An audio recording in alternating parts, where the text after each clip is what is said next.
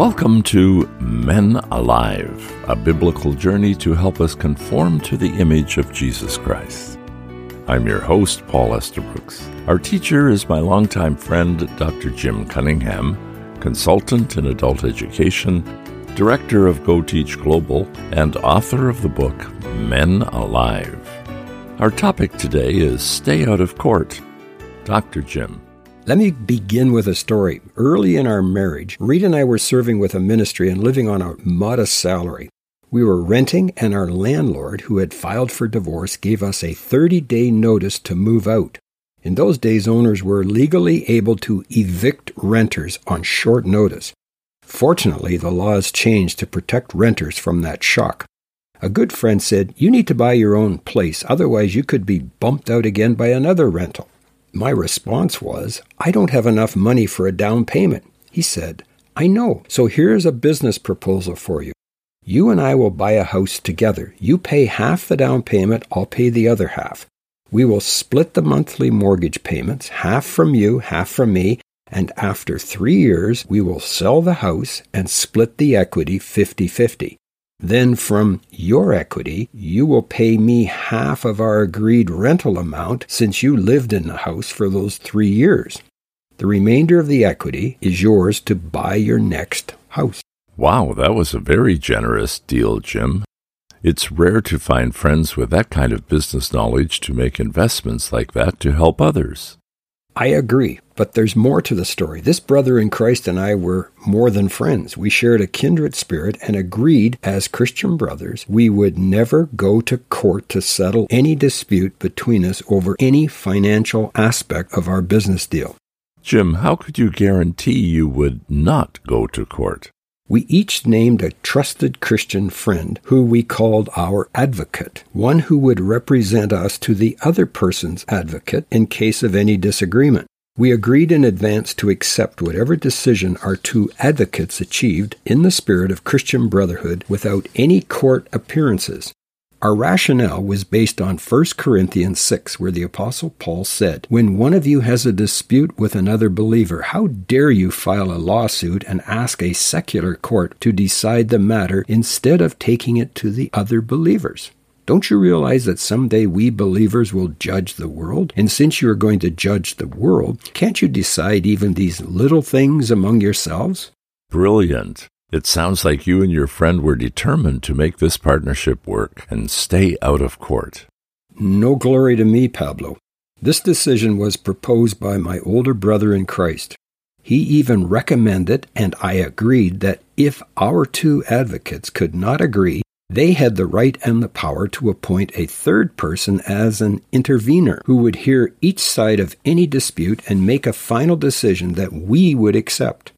We wrote out all the details and took this contract to what is called in our area a notary public, a legal person who can witness a signature and be a witness that the signatures and the document are authentic. You have my curiosity. As I recall, it turned out okay. God honored our commitment to stay out of court. 3 years later, the economy was strong. We sold our home, split the funds as agreed, and remained friends to this day. We never had to use our advocates, nor did we need a judge to make a ruling. What would you say to the person listening today who has an unresolved legal issue? I am not an attorney. I am a student of Scripture, and in particular the teachings of Jesus of Nazareth while he was here on earth. I study what Jesus said, I examine what Jesus did, and then by God's grace and power of his Holy Spirit, I attempt to live, albeit as a flesh and blood human, by his biblical principles and teachings. So let me quote what Jesus said in Matthew 5:25 and 26. "When you are on your way to court with your adversary, settle your differences quickly. Otherwise, your accuser may hand you over to the judge, who will hand you over to an officer, and you will be thrown into prison. And if that happens, you surely won't be free again until you have paid the last penny." Notice the context. Jesus is speaking to Jewish people living under tyrannical Roman laws. Sooner or later, some person listening to Jesus' teaching is going to have an issue, either with another Jew or a Gentile or some Roman law that was broken. In essence, Jesus is answering the question, what if someone wants to sue me or charge me or even falsely accuse me of something I maybe did or maybe didn't do? And now I am being taken to court by this person. What do I do? Jesus said, settle your differences quickly, or you may end up in jail with a criminal record and pay a hefty fine.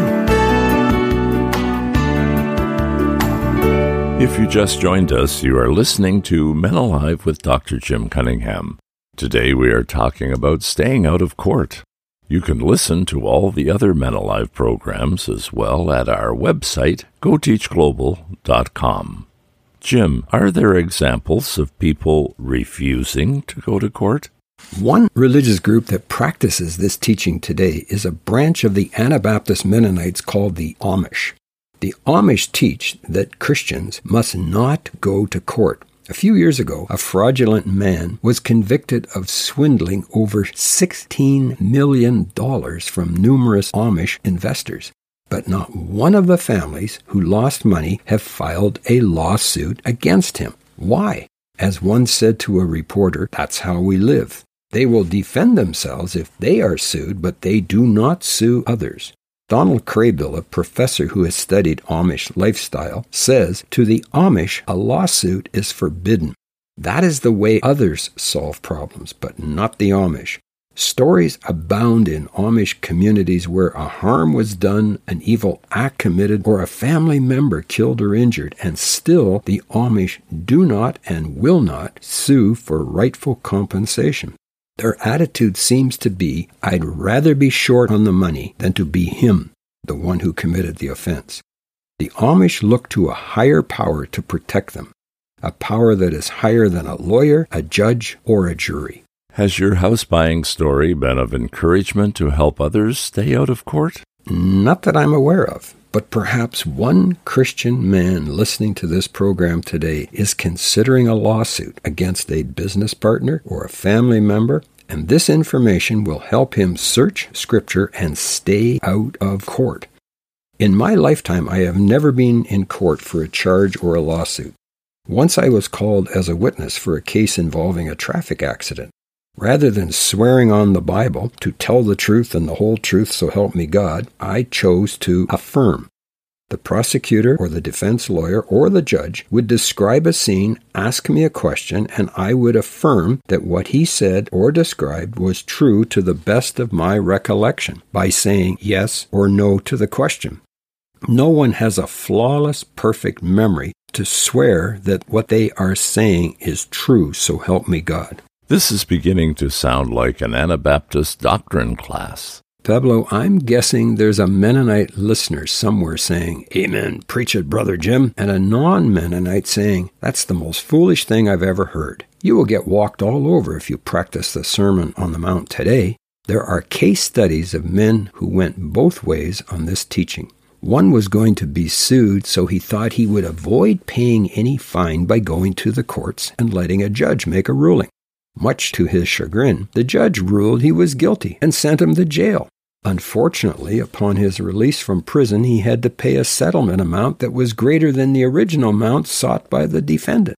As Scripture says, why not let yourselves be cheated? Instead, you yourselves are the ones who do wrong and cheat even your fellow believers. 1 Corinthians 6:3-5 says, So you should surely be able to resolve ordinary disputes in this life.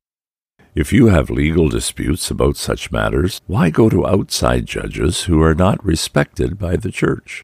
I'm saying this to shame you. Isn't there anyone in all the church who is wise enough to decide these issues? I'm sure our listeners could send us stories of Christians who chose to go to court or to a judge or a jury and experienced a broken friendship, damaged family relationships, and divided churches. Jesus knew what he was teaching. Pablo, I plead with men who call themselves followers of Jesus Christ to please resolve your disputes outside of the courtroom. Stay out of court, even if it means taking a loss. The passage in 1 Corinthians 6 ends by saying, even to have such lawsuits with one another is a defeat for you. Why not just accept the injustice and leave it at that? There are strong-willed Christian men who have gone to court to deal with a legal issue. They remind me of stubborn entrepreneurial billy goats on a bridge butting heads over who's in control. Their lawyers can skillfully drag cases out for years, all the while charging exorbitant fees for their services, and a curtain of silence descends on their friendships. They tell their friends, "Sorry, I can't talk about the case. It's in the hands of my lawyer." In other words, no need to pray to God for bringing justice and a solution. My lawyer has it all under control. At one point in my career, when I was facing a potentially legal challenge, a good friend said, "Jim, please read Philippians 2, 3-11.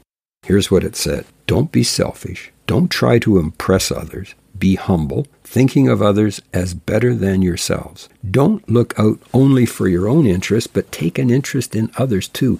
You must have that same attitude that Christ Jesus had. Though he was God, he did not think it equality with God as something to cling to. Instead, he gave up his divine privileges. He took the humble position of a slave and was born as a human being. When he appeared in human form, he humbled himself in obedience to God and died a criminal's death on a cross. Therefore, God elevated him to the place of highest honor and gave him the name above all other names, that at the name of Jesus every knee should bow in heaven and on earth and under the earth, and every tongue declare that Jesus Christ is Lord, to the glory of God the Father. What's the bottom line? Let's agree to stay out of court. Let God be both our advocate and our judge. And the good news is, he also chooses the final verdict. There you have it, men. Let God be both our advocate and judge, since he alone chooses the final verdict. Contact us today to request your copy of Stay Out of Court at menaliveuntogod@gmail.com. That's menaliveuntogod@gmail.com. And when you contact us, remember that Men Alive is a listener-supported radio program and podcast. We thank you for your encouragement. Men Alive is a production of the ministry Go Teach Global.